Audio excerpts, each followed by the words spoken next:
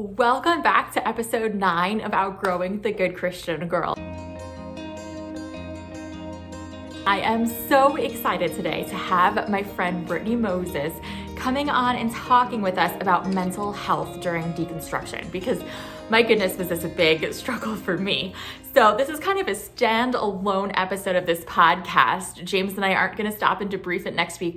We want to put this out there as a resource for you right in the middle of season 2. How do you deal with your mental health during deconstruction? And also, how do you heal from toxic church situations and recognize spiritual manipulation and more? So before we get started, I want to say this episode is sponsored by Faithful Counseling. So when I was going through the hardest part of my deconstruction, it came with a lot of anxiety and struggles with feeling alone and sometimes depression and just like feeling like my whole worldview was kind of being shaken a little bit. And so seeing a counselor was incredibly helpful in my own journey. And what I wanted in a counselor personally was someone with a Christian background who was a Christian, but was also a fully licensed therapist, were really good at their job. And I wanted to keep our sessions strictly clinical. So that's one of the things I love about Faithful Counseling, our sponsors, is that they assess your needs. They set you up with a therapist who is a Christian, but is also like fully licensed, credentialed, has experience as a therapist. And you get to choose how involved you want your faith in your sessions, from super involved to keep it strictly clinical to only bring it up if I bring it up, that kind of thing. You get to choose. Faithful Counseling also, it's all online. You get to meet with your counselor through video chat, message them securely between sessions. So you can do this from anywhere in the world. It also tends to be less expensive than a lot of traditional counselors are, and they offer financial aid that you can apply for too. So they're offering 10% off to listeners of Outgrowing the Good Christian Girl, 10% off your first month. Check out Faithful Counseling, our sponsors for this podcast, link down below for 10% off your first month with them. So Brittany and I met when we were both writers at an online ministry, and we've just followed each other's work, me especially following her work over the years. And she is just an amazing person. She's a mom, she lives in Los Angeles, and she's also continuing her studies in psychology at UCLA and research assisting at UCLA's Semel Institute for Neuroscience and Behavior. So she's a mental health advocate who uses a holistic approach, and she's trying to integrate faith, culture, and wellness. So she's the host of the Faith and Mental Wellness podcast. She has tons of resources on her Instagram and her website. She's been a support group facilitator, a crisis text line counselor. She has so much experience in this, and she also has walked her own personal faith journey through some deconstruction herself. So I'm super pumped to introduce her to you today, and let's dive right into this podcast. Brittany, I am so excited to have you on the podcast today. Especially, I've gotten to follow your work for several years, and I just love what you're doing with mental health and spirituality, and just watching you grow and evolve in your own faith journey just over the internet. It's been so cool. So thank you for being here today. Thanks for having me. I'm so glad I could be here and we could finally chat. We've been following each other for years. We've seen each other's journey for years. I remember when you were first getting married. So crazy. Yes. I know. It's the journey. So exciting. Awesome. Yes. Oh, well, thank you for being here. So we start each episode of this podcast by talking just briefly about the fruit of our old way of thinking, since Jesus said that you know a tree by the fruit that it bears. So that being said, we're talking, about mental health and deconstruction. So when you were younger, what was your approach to mental health as a Christian? And what was the fruit of that approach, be it good or bad? Such a good question. So I was born and raised in the church, and I actually did not hear a lot about mental health specifically. I think maybe a lot of us relate to that. There wasn't a lot of really practical knowledge around mental health, just a lot of spiritual language, such as like renew your mind and take every thought captive and cast out fear. Like, what does that mean? Yeah. What does that even mean? How? Right? So I guess based out of that, my approach around mental health, for one, it was very black and white. It was very like, you're struggling, pray, read scripture, read these 10 scriptures on fear, read these 5 scriptures on depression, cast it out, It didn't really leave much space for nuance or curiosity or understanding. I feel like it was a very prescriptive approach. I definitely struggled with a little self-righteousness in the beginning when it came to my faith and having. I relate to that. right? Like having a very assumptive, prescriptive approach. Like you just need to do this, you know? Yeah. And I never explicitly said that to someone, but that was kind of the approach. So that, yeah, it was very black and white, and I didn't have any training or understanding or education at the time. Which is why I should have been more humble than I was, right? It's kind of like what we call the double curse. We call it the double curse of incompetence, which is you don't know what you don't know. And yes. So that's so true. Yeah. So because you don't know it, you assume it. Like you assume that you know. Yeah. Yes. That was me. Yeah. That I totally relate to that. I definitely was the same. Did you ever get to a point where you were like, why isn't this working for me anymore? Like, did you feel that, or did you just see other people feeling that way with the prescriptive approach? Yeah, exactly. And that is what humbled me. You know, I was not only serving in the church for years and specifically with youth and young adults, but I also had my own youth and young adult nonprofit that was based around leadership development and community outreach. And so the more that I was walking with people and their stories and giving that prescriptive approach, so to speak, being asked by the lead pastor to like pray with this family, but feeling like there was something I was missing, hitting a wall, seeing people who love the Lord with all their heart, soul, and mind, but was still severely struggling with depression, anxiety, and trauma responses, and just hitting a wall where there was no real lasting change or freedom or transformation. That really bothered me. And then I was dealing with my own struggles with severe anxiety and depression that I ended up going to therapy for, getting help with. And I started getting really curious about like, what am I not understanding? Because the feelings were in my body too. Like I was biologically feeling anxiety. My mind was spiraling, and I didn't have a connection for any of those inner workings. And so, so my own experience in comparison with those that I walked with made me really like, okay, we are missing something here. We don't have the resources. We don't really practically know what to do in these situations. And I'm just not okay with that, like personally, because I really wanted to help others and walk with others and see others and myself through to true, real, sustainable healing and freedom and change. So absolutely, that absolutely happened. Yeah. Okay. So let's talk about this question from a broader perspective too. So when you grow up in a more fundamental or legalistic faith tradition, how does that impact your mental health? What are some common things that you've observed in the results of that? Totally. So when you have this kind of legalistic perspective, it's very black and white thinking. Like I said, it doesn't leave room for nuance or understanding. And unfortunately, sometimes it doesn't even really care to, because it's very assumptive that I know what's going on here and all you need to do is this. And if you were doing this, then you just shouldn't struggle with that. You know, if you're it puts people into absolutes, and that's not life. So one of the things I talk about a lot when it comes to faith and mental health are perspective. So there tend to be two common perspectives that we see. There's the secular perspective, which is really what I got a lot of in academia as well, where it's about what's all evidence-based. It's based in science, therapeutic remedies that have been proven to work, to be helpful. But it doesn't take into account any basis of faith or God or this transformative experience beyond yourself.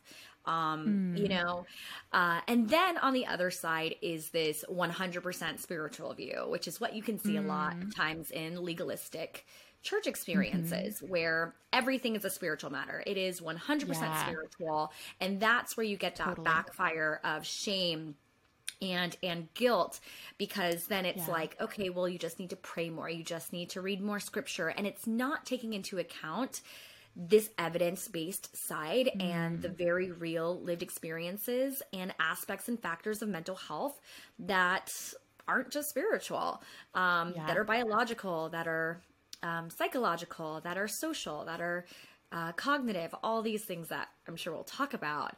So something that those of us who are really passionate about the intersection of faith and mental health are trying to really represent is this integrated view of what is evidence-based and proven to be helpful and true to our reality, that really helps us heal practically, but also is faith-based, and it gives us a grounding beyond ourselves, beyond our circumstances, the hope that we hold on to. So that's where we're trying to get into that healthier place, because legalism gets very black and white. And one of the, I think, the really good portrayals of this in scripture is John chapter 9, where Jesus is and his disciples are encountering a blind man. And his disciples are asking, they're like, Rabbi, what sin did this man or his parents commit that he ended up blind? And Jesus is like, there were no sins that he committed or his parents committed. And he turns and says, this happened so that God may be, glorified, and he heals him, and he becomes, this blind man sees again, and he becomes a witness. But I think that's a really great example of what happens with legalism. We make these assumptions that God isn't even making of us. Yes. Oh, wow. And so this falls into what we call the just world hypothesis. And the just world hypothesis is this idea that we live in a just world. Good things happen to good people, and bad things happen to bad people. Good things happen to people who do good things and the right things, and bad things happen to people who do the wrong things. But Tiffany, you and I both know, and everyone who's listening here who's been through any difficult circumstance understands that things can happen to you that are out of your control. You can go through things and have done all the right things and have had faith and read your scriptures and prayed, and you still struggle with depression. You still encounter anxiety and trauma, because that's just what happens living in an imperfect world in the human experience. But when we get trapped into this just world hypothesis, then what is the reverse? Okay, the reverse is that if bad things are happening to you, if you're having depression or struggling with anxiety or bad things are happening, then what didn't you do? Or what are you doing wrong? Or what Christian thing aren't you doing? And so it creates that assumption, and it's not fair, right? And it shames people. But it's a way that we maintain control over our world. It serves, having that type of thinking serves the purpose of making us feel like we can be in control. If I do all the right things, then I should be blessed. I should prosper. God's favor will be upon me, and nothing bad will happen to me. But that's not only not biblical. The scripture says you will have trials and tribulations in this world. Have you read the book of Job? Have you read it? It's a way that we try to control our world, but unfortunately, it's not adaptive. It's not realistic. And so we have to leave room for nuance, and legalism just doesn't do that. And that's the problem. That totally makes sense. And I hear, hearing you say this, I'm like, I hear these words from so many of my listeners who write in and say, what am I doing wrong? Why am I still struggling with depression? Why hasn't God healed me? And I'll see other, people trying to share their stories and saying, God healed me from this, so he's going to heal all of you. And it's almost like this one size fits all approach. Like you said, no room for nuance in it. And I don't know, that can just, like you said, lead to a lot of shame and a lot of hurt. You can't assume that what's worked for us is going to work for someone else, or what works for someone else is going to work for us. We're such unique human beings, and we all have different experiences and dynamics that have shaped who we are, not just mentally, but physically. We all have different bodies, different bodily responses, genetics, what have you. And so all of these things actually play a role in our mental health. And so different people need different solutions, and we just have to be open to that. And the whole things, you do good things, you get good results. I'm learning that in a very personal way right now with in a different place in life, but like with my baby who I'm like, I feel like I'm doing everything right, but she's 10 months old and she has all these stomach issues and she wakes up every hour all night long. So she woke up like 10 times last night. And like, it's just 10 months of nonstop of this. And you hear so much like, if you do it right, if you do this approach to sleep training, if you do this to whatever, it'll all work out. And it's just like a new way of me being humbled and learning that no matter how much you try to do everything right in any area of life, you are not guaranteed a certain result.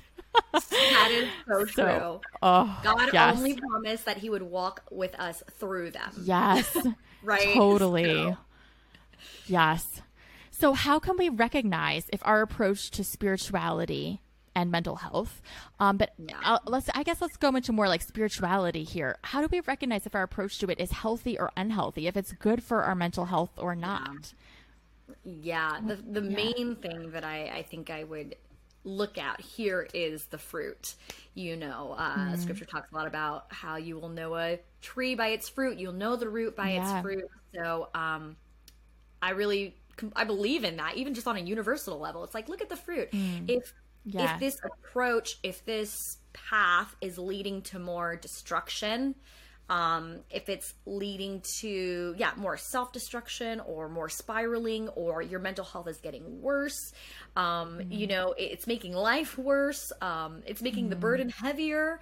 Jesus says, my burden is light. If it's overwhelming, if it's exacerbating you, right? Christ came to give us life and life abundantly. It's the enemy who comes to steal, kill, and destroy. So if it's leading to more destruction in that direction, then chances are it is not healthy. If it's leading to more life and you are walking through life lighter, not perfectly, but you're coping through life better. You're able to function better. Your mind is clearer. You have more peace. These are signs that there are solutions that are working, that are on a healthier path. Like, I know that's broad stroking more generally, but I do want to speak to just the fruit of the outcome. I believe in paying attention to outcomes to help inform us if something's working or not. And if something really is really helping us or hurting us. So look at the fruit. That's so good. I think too about how something in my own life is with the way I approach devotions. I remember my whole life, I don't know if, I'm assuming you probably felt this way too growing up in church, but it's like, you must spend every day, read your Bible every day, pray every day at the certain time, set aside just you and God. And if you don't, it was almost like you're not really a Christian. You're not really following God. There's so much. Did you feel that way too, that pressure? Yeah. Especially in the beginning. Oh my goodness. Yeah. And everybody's posting their quiet time it's if it's not on Instagram, it didn't happen. Yeah. Oh my goodness. I just felt so much like guilt and pressure and shame over that. And then when I started letting that go and saying like, is this like something that God has put on me, or is this his burden? Especially as a new mom, and letting that go, like it was hard because of that black and white approach to faith. Yeah. It's almost like it's this way or it's wrong, no matter how it feels. But as I let it go, it's just seeing the fruit of that in my life and like, how much peace and life that brought. Not that I never read my Bible or never pray or anything like that, but it's just like, I feel so much lighter. I don't know. That's just what came to mind. I feel like we definitely, so there is a lot of focus on spiritual maturity, which is great. Like spiritual growth and growing in the word, that's great. But God didn't only make us spirit. He made us mind, body, and spirit. So like spiritual growth is great, but I think it's so important to look at the person holistically. Is there also emotional growth? Is there mental growth? Is there relational growth? Right? I think we focus so much on one aspect instead of the whole person. And to me, being healthy, being whole is, am I maturing? There's so much scripture that talks about how it's God's will for us to reach maturity. Am I maturing as a whole person? Because in some cases you might be growing spiritually, but you're stunted emotionally, That's so true. under some of these teachings, Yeah. And so is it growing you as a whole person? That is such a good question. Yeah, I love that. Now my mind's just going like all these different places. Yeah, Okay. yeah. I gotta rein it back in. I'm just like getting You got inspired. this. Okay. So yeah, I just, okay, I'm going to say one of the things I was thinking is just like Yeah. on a little side tangent is singleness. I think like I always thought because looking back, I realized like I was almost stunted in my emotional growth and relational growth, but I thought it was just God. So when I like would go on a date and feel like I was going to throw up, Yeah. I realized now like that was because of past horrible relationships and I hadn't healed from the trauma of it, as opposed to me saying, this is just God's will. It's not time for me to be in a relationship. I just like spiritualized it. We call it spiritual bypassing. Okay. Would you tell us about this? Like this? I didn't Yeah. mean to I haven't cut heard you about this off. before. Yeah. No, please. So, spiritual bypassing is basically when you use spiritual language to bypass like bypass your reality. You know, so it's like say you're going through something really difficult. It could be the whole like, oh, well, God has pain in your purpose. Or, say you're struggling with anxiety. It's like, well, God's not giving you a spirit of fear. Or, Right. You're using the spiritual language as a way to bypass very real and valid emotions that are existing for a reason. And when you do that, you stay spiritually stunted. This is what we're talking about as far as growing as a whole person. Instead of weighing those emotions and like you said, where might this be coming from? Why are these emotions existing? Because they exist for a reason. You can check in with yourself, check in with your emotions without letting them rule you, and so being willing to do that, being willing to get curious about what's really going on with you and allowing the validity of those feelings, and addressing it from there. Yeah, because a lot of times there's this idea that like feelings are wrong. But I think I saw you post on Instagram like feelings are just a messenger. Like they're teaching you something. They're telling you something. It's not like a good or bad thing. It's just pay attention because they're trying to tell you something. And that just like really hit home for me. That's it. Yeah. So many of my listeners are deconstructing at least some parts of their faith right now. And I know firsthand, like that can be so stressful. I remember feeling so much anxiety. Like, am I totally going down the wrong path? Am I going to go to hell? Like all this fear and anxiety over thinking through like what parts of what I believed about my faith are true and valid and good, and what parts do I need to leave behind. So would you share with us from a mental health perspective, like why is deconstruction so hard on our mental health, and is this a common experience in what you've observed? Oh yeah, I mean, I think that parts of everyone is on different spectrums when it comes to deconstruction. I guess I'm speaking more specifically to deconstructing unhealthy beliefs that maybe you grew up in within the faith. Like we said, spiritual bypassing, these leading perspectives, deconstructing those to reconstruct a faith that is more sustainable, more authentic, and I would even argue more biblical to live out.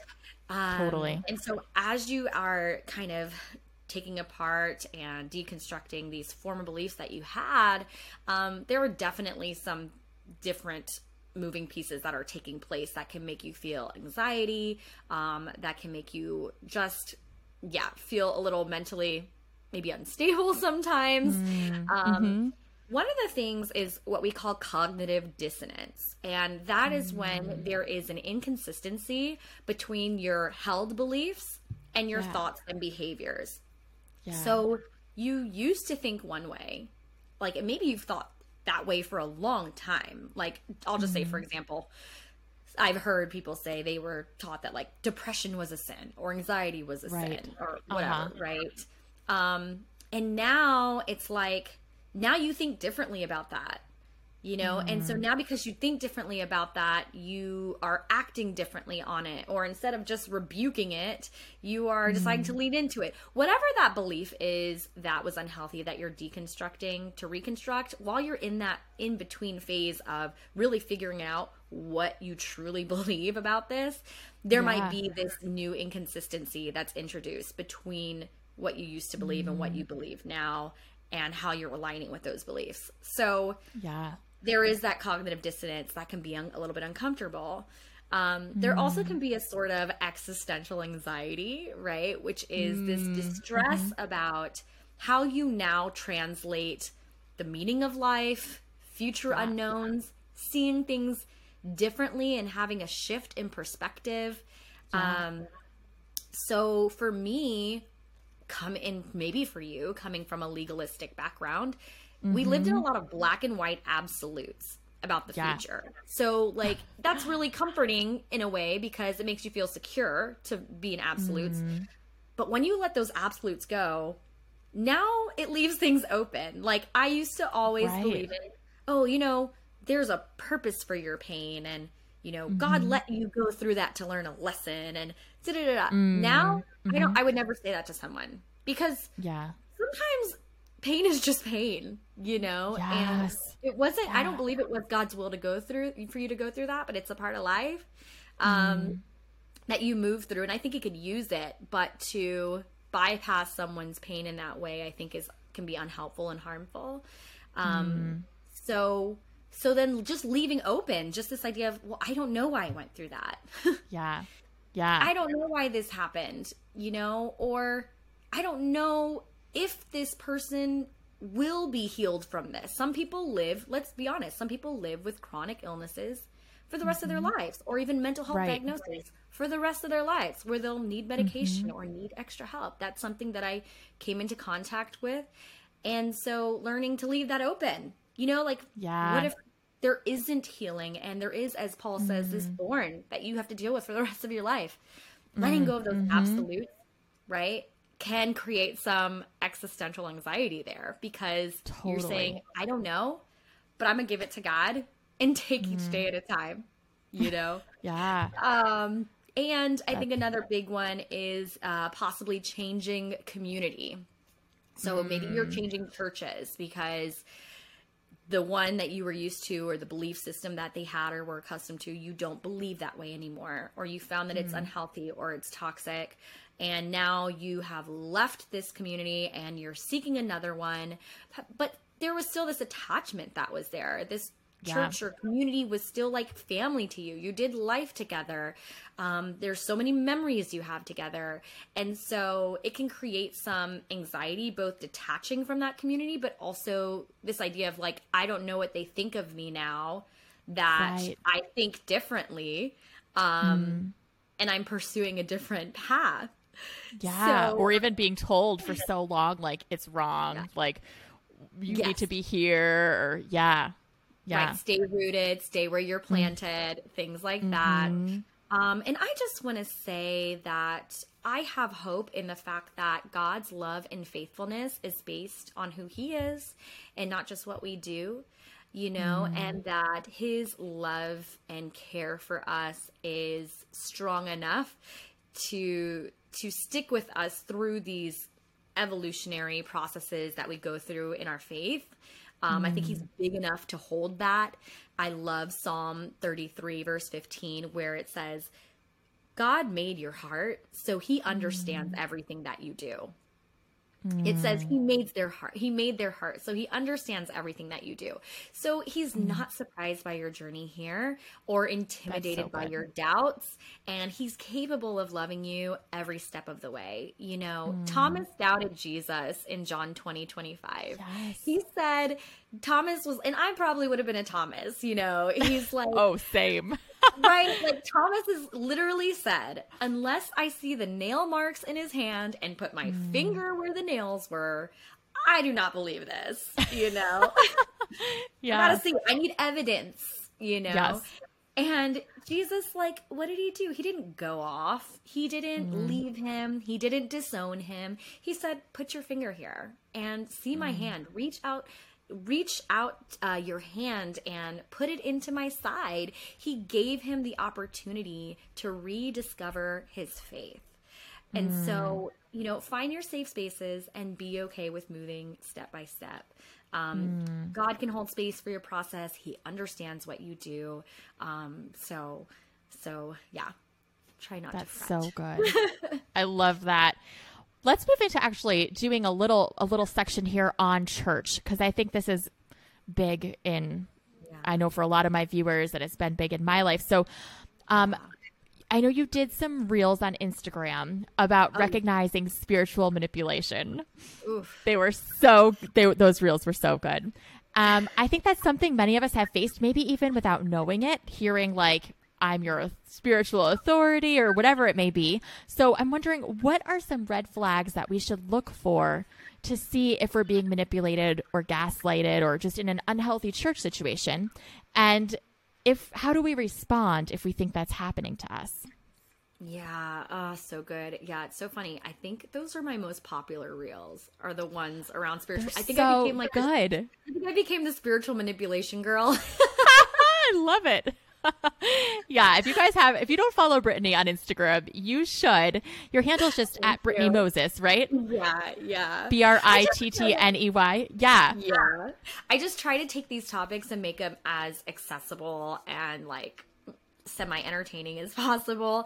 And so I've been through spiritual manipulation and control. And, I tell people talking about this or not bashing the church, it's on my watch. This is not going to happen to another single person because I know the effect and the detriment it had on me. It set me into a bit of a faith crisis. Like, it's just, again, wanting to see people healthy and whole. And yeah. So some signs. I like how you said it's not bashing the church. I think we need to hear that, because there's this idea that it's like bringing disunity to say anything that needs to be fixed in the church. And that's not true. That's gaslighting. I think that's gaslighting. Like, don't talk about anything bad for the sake of unity. Like, no, I talk about these things for the same reason, because I love the church and because I want to see people within the church healed and whole. So some of the signs, I think, of spiritual manipulation and control. A big one is if you notice that anyone who leaves or disagrees is labeled as being in rebellion or like in the spirit of witchcraft or something. Yes. So there's that group think, right? Where it's like you are not allowed to think anything differently or even just question anything differently. Otherwise, you're in rebellion. Another one is gaslighting, like we said. And gaslighting is essentially making you question the reality of your own experience. Like, you know something's wrong. You know you're feeling this is off. You know things are happening in the church that aren't right, or someone's character is a bit narcissistic or abusive or controlling. Like, you're seeing this and you're feeling it, but no one else around you is affirming it. The leader is using a lot of spiritual language, so it's really hard to separate the two. So essentially, gaslighting disconnects you from yourself and your convictions. And like, for example, in spiritual gaslighting, someone, a leader or someone could be confronted for wrongdoings, but they'll maybe they say, pray for me, I'm under spiritual attack. It's like, no, you're not under spiritual attack. The enemy's not after you. You are not right. You're not doing right. And you're being confronted for it. That's not a spiritual attack, right? You're gaslighting what's happening. It's called accountability. You're turning it into something spiritual. Yeah. Yes. You're turning it into something spiritual, and it's not. And so just always keep in mind that healthy communities are ruled by faith and support, with allowance for autonomy and personal growth versus fear, control, using God's name in vain, and forms of gaslighting. No matter how charismatic or influential a person is, like you said, they might say, good. God's will is this for you, or God told me this for you. Or a lot of times they will place themselves between you and God. Like, they are the spiritual authority. They're hearing special things from God that you don't have access to, or you need to go to them first before making a decision to make sure that they're hearing from God too.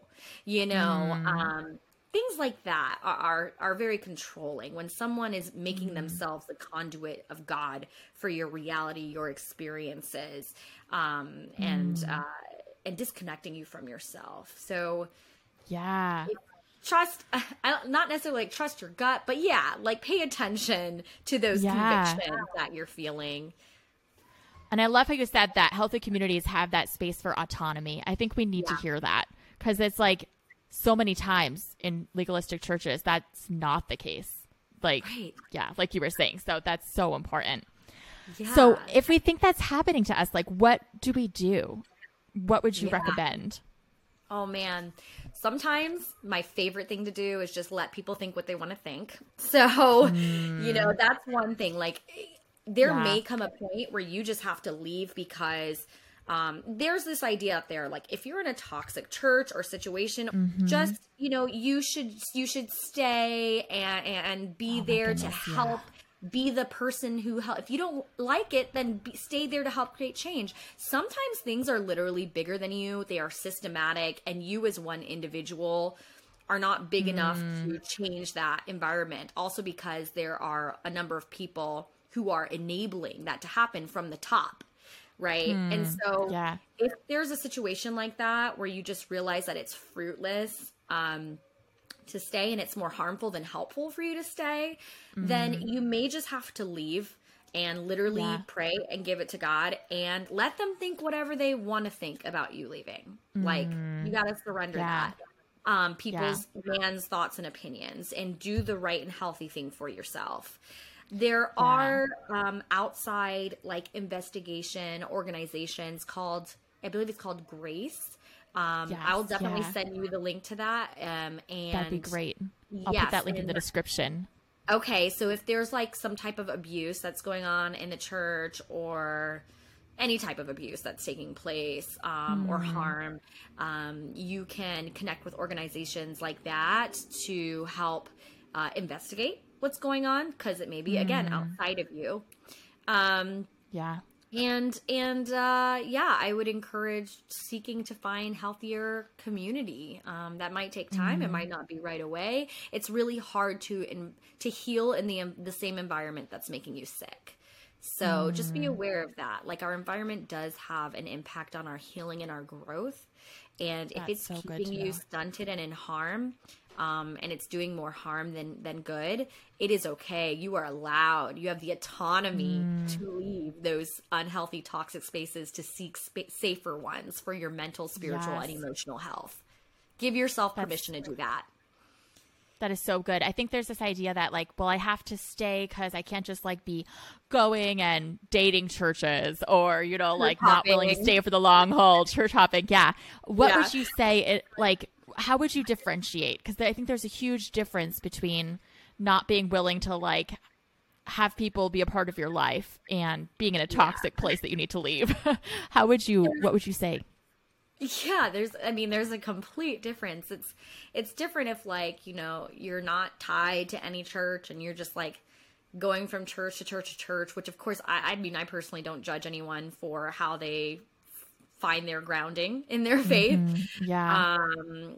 So there's a difference between that, I guess, and just not having the willingness to commit or attach or ground yourself into any community.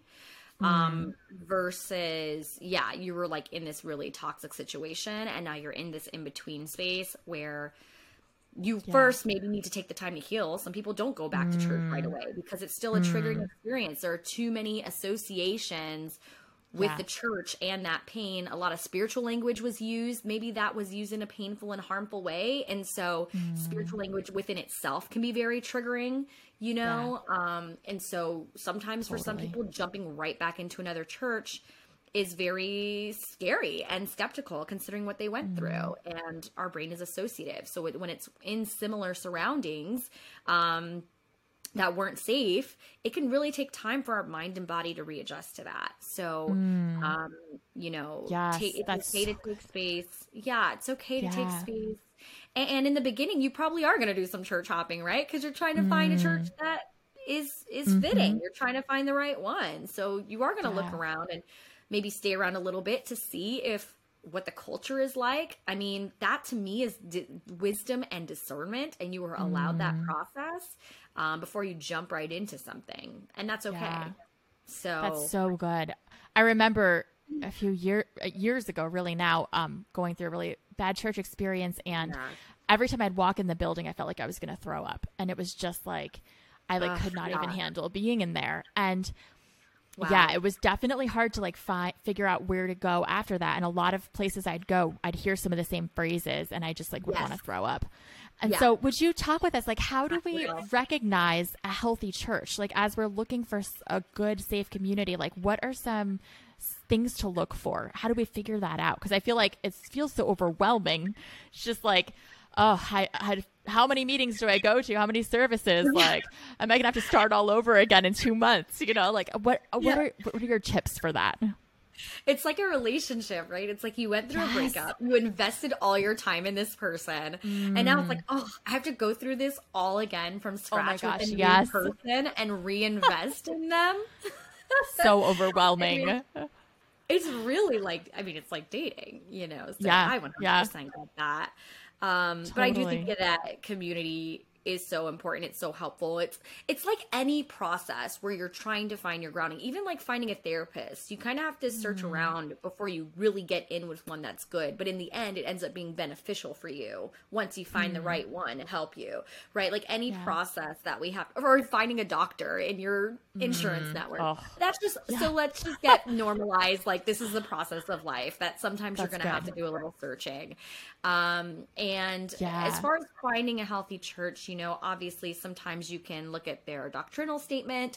I think what's really good about church now in this modern day and age is that you can see some of their sermons. A lot of times they have sermons on their page, on their website, on their YouTube. So I've done that before, where I've taken the time to just look at what they're preaching, look at what their messaging is, you know, and see where they land, see how they talk about things. And if that aligns, you know, what is the nature of how they talk about things? Is it from a shame-based place? Is it from a toxic, unhealthy place? Is it unbiblical? Is it all the things, you know, you can look at for yourself and go to, I would go to a couple services.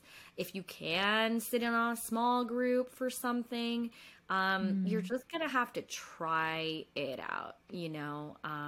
Again, you have the autonomy to do that and use wisdom and discernment for it. It's just one of those things where you just have to experience it to know. Yeah, that's so good. Yeah.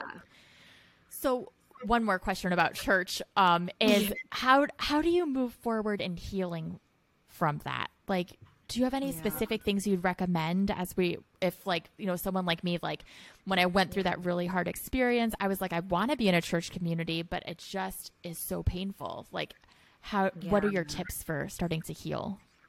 Yeah, I definitely recommend therapy, you know, to be able to work out some of those things.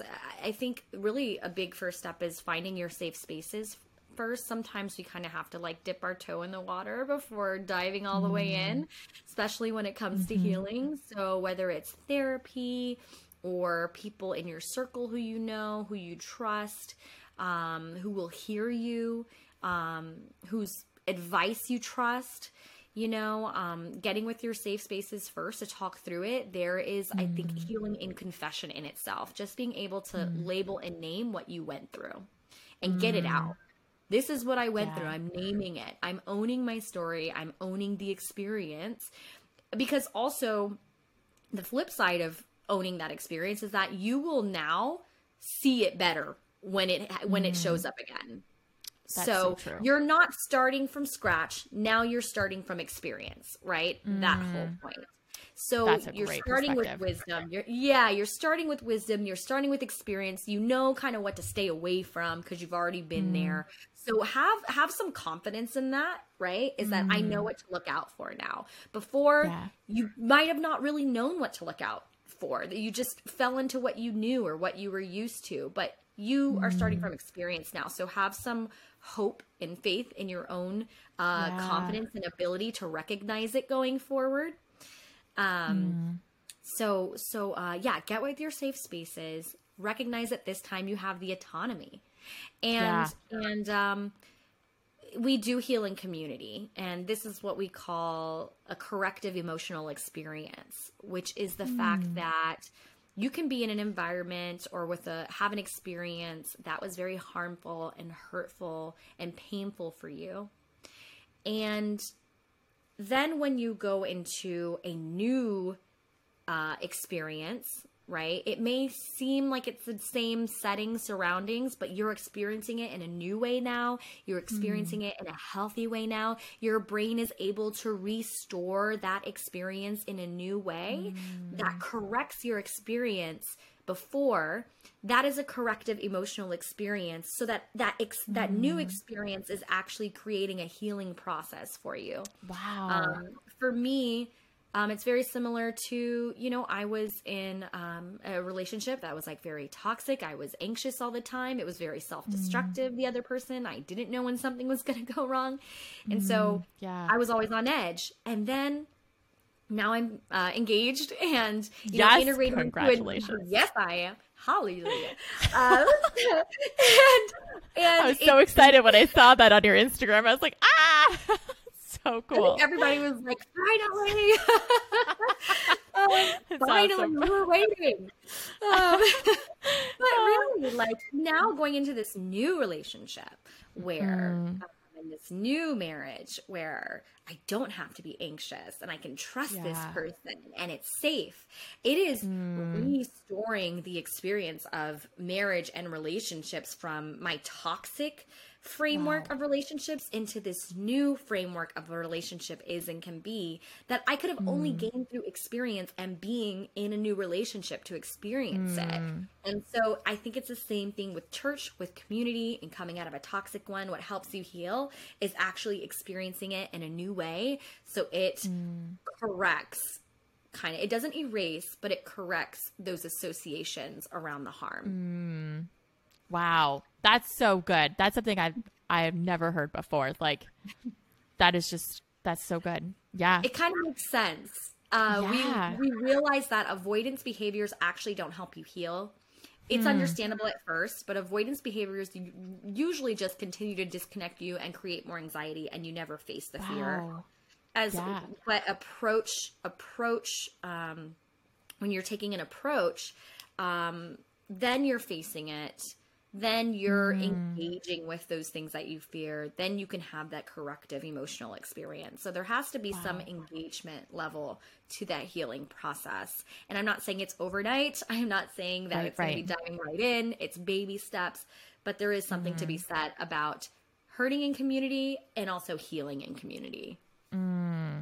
Wow, that's amazing. Oh, I love this. Okay, I have 2 last questions for you. Not that they're small questions, but not. Why would anything about mental health and spirituality be small? But another reel of yours that I loved on Instagram was things that I thought were holy that were actually unhealthy. Yeah. Would you just share a couple of those with us and some steps we can take to become healthier in those areas? Oh my gosh. This was, another reel that blew up more than I thought it would. It's really funny because you write these experiences and then everybody latches onto it and you're like, oh wait, we're all feeling and experiencing the same thing. So I think if anything, this was just really like relatable to a lot of people. And I was able to kind of put it in words. So again, the reel was things that I thought were holy that were actually unhealthy. So for example, the ones that I gave were people pleasing and calling it love, burning out and calling it service, bypassing emotions, ignoring emotions and calling it self-control, lacking boundaries and calling it sacrifice. So it all goes back to all of those. I know. So like, again, people pleasing is based in fear. It's not really based in love, right? Because perfect love casts out fear. That's what biblical love is.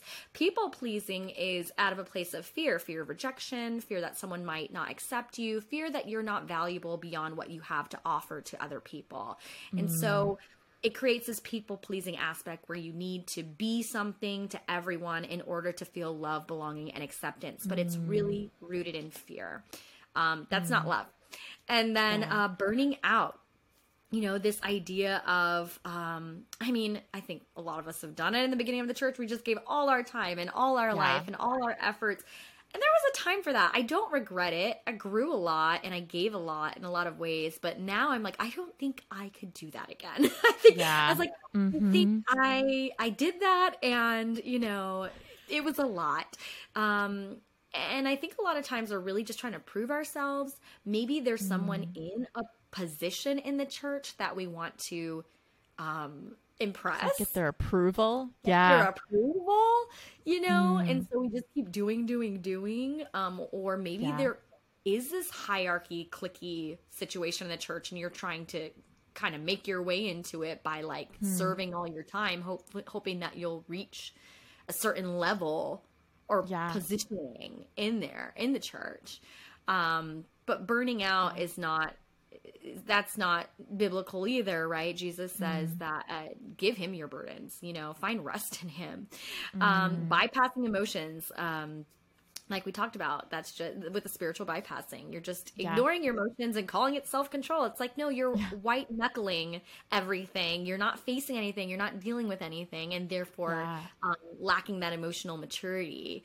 And then lacking boundaries in the name of sacrifice. So that's like not being able to say no to anything, to every single church event, every single gathering, and not just in church in general, because, we think of the scripture like, put others first, Right. And we take it to this extreme and it doesn't mean that we are worth less, and so there's scripture behind this, right? So 2 Corinthians chapter 9, verse 7 says, each of you should give what you have decided in your heart to give, not reluctantly or under compulsion, for God loves a cheerful giver. So how can we give cheerfully if it's deeply rooted from a place of fear, people pleasing, and against our convictions, right? That scripture says, decide how much you can give. That decision, that's your boundary. Because by deciding how much you can give, you're also deciding how much you can't. By deciding what you can do, you're also deciding what you can't do. So set the boundary, not under compulsion, not against your will, or by people pleasing. For God loves a cheerful giver. So cheerful giver from a place of genuine and clear outpouring that blesses us in return, not from regret or resentment. So that means we're in touch with God and the healthy, intuitive convictions that he's given us to live out a faith that is authentic, honest, and sustainable. Sacrificing your mental and emotional health is neither more holy nor always more helpful in the long run. So we've made it holy, but it's really not, is what I'm saying. Yeah. It reminds me of this verse in the Old Testament, and I forgot to look up and see where it was, but somewhere in the Old Testament, when they're building the temple, it's like, it said everyone brought what was in their heart to give. Like they didn't ask for certain things. Everyone just brought what was in their heart, and there was more than enough. And I think that can be very telling in our church experiences too. Like if people would just bring what was in their heart to give, and maybe this is a rabbit trail, but maybe we don't have to have every single program that every other church has, but we just let people bring what's in their hearts, and there will be more than enough for what we need. I don't know. Just a random thought.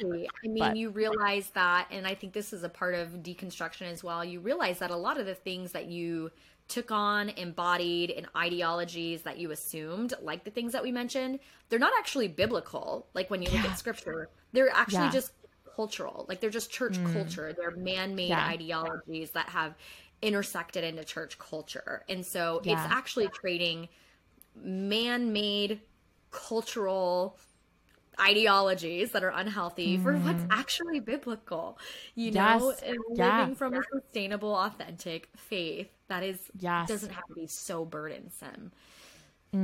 So good. So before we close, my last real question here is, I know there's sadly still such a stigma around mental health in some church circles, like you were saying earlier, how sometimes we think of depression or anxiety as sins or something to pray away or read away. So would you just share briefly with us, how has your study of the Bible and psychology led you to view mental health as a Christian? Like, what is your approach to mental health now?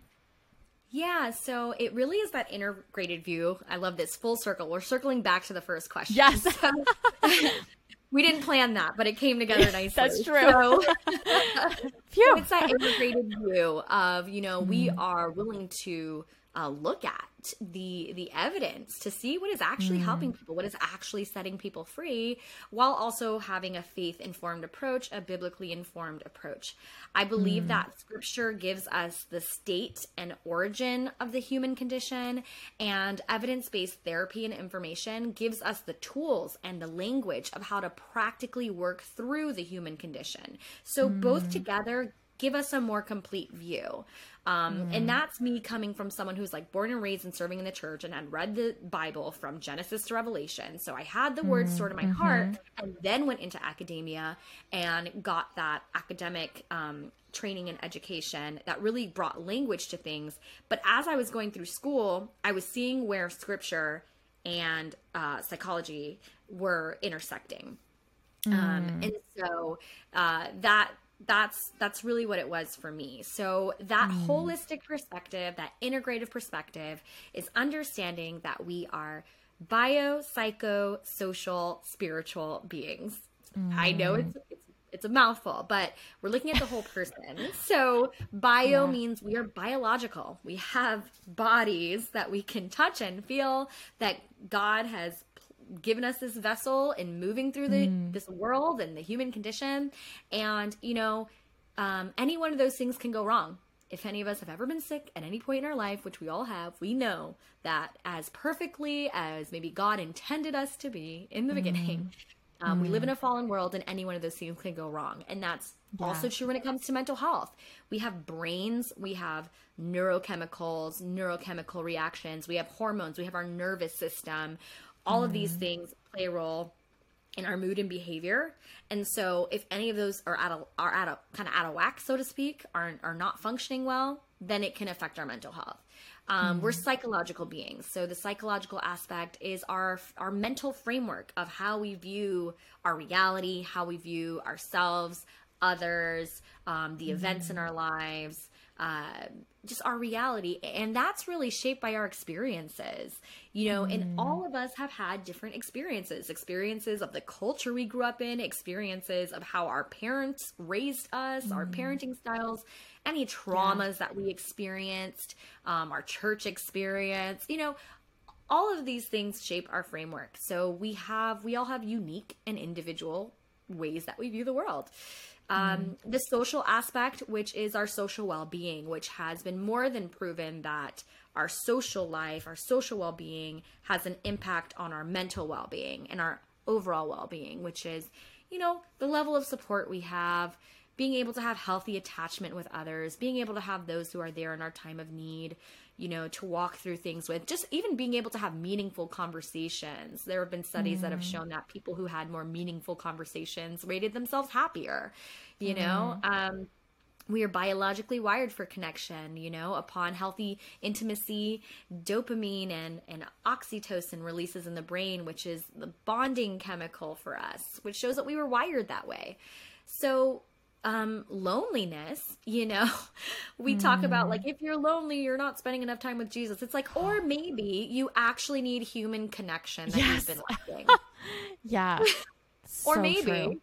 It has nothing to do with the reflection of your faith, and actually everything to do with the fact that you're wired for human connection, and you need to go have coffee with a girlfriend because you've been in your room scrolling on Instagram for the past week. Like, you know? Oh, so good. Yeah, so that totally. That's going to affect your mental health if you're not getting any human connection, which was really hard for us during COVID-19 and the quarantine, right? It was like so many of us were lacking human connection, and it was playing a role on us, taking a toll. And the last part is the spiritual part, which we've gotten, right? The spiritual aspect, what we believe to be foundationally true. What is our objective belief? What do we have hope in that's outside of ourselves? What keeps us anchored and grounded when our circumstances are difficult?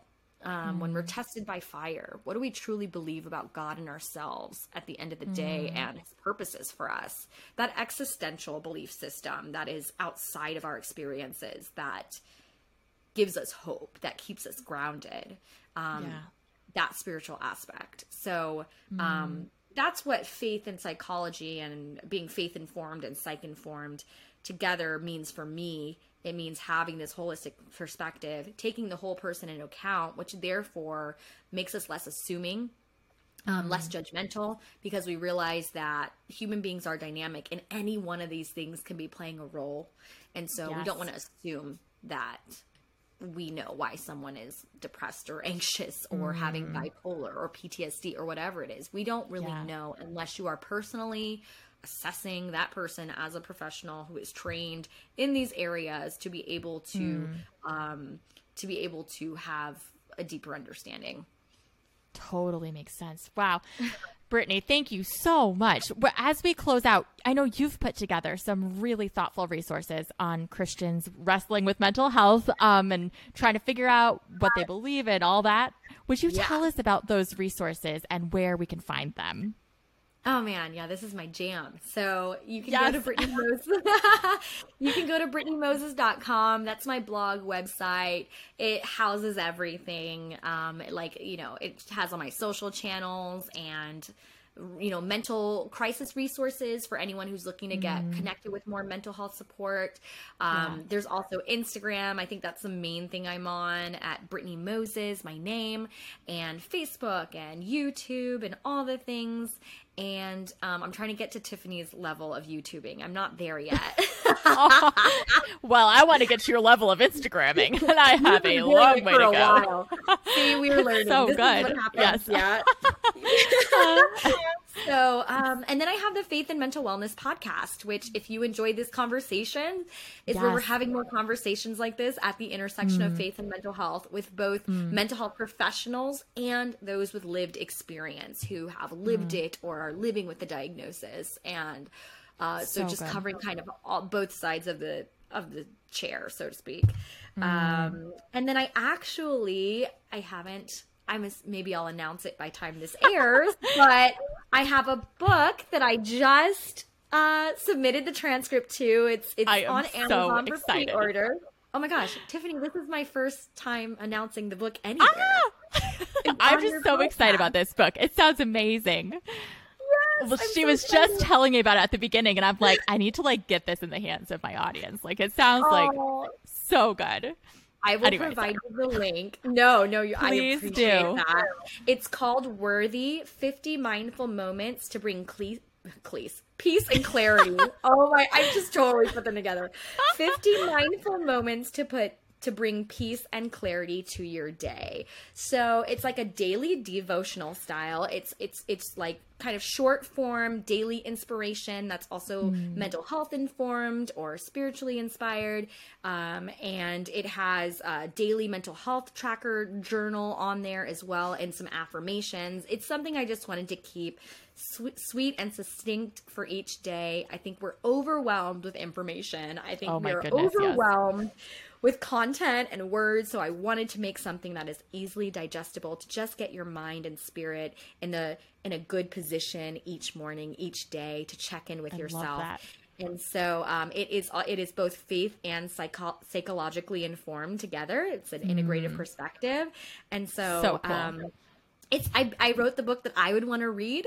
So that's basically what it is. Me too. I want to read it. Sounds so good. And so you guys can pre-order for now. I mean, at this time of release. And I would appreciate that so much. Yes. Oh, thank you. I have Brittany's website, Instagram, and the pre-order link down in the description below, so you can click down there and check it out. And thank you again, Brittany, for being with us. Definitely check out her Instagram, her podcast, her website. It was so great to have you. So thank you. Thanks for having me. Yes. And I'll see you all again next week for another episode of Outgrowing the Good Christian Girl. Bye, guys.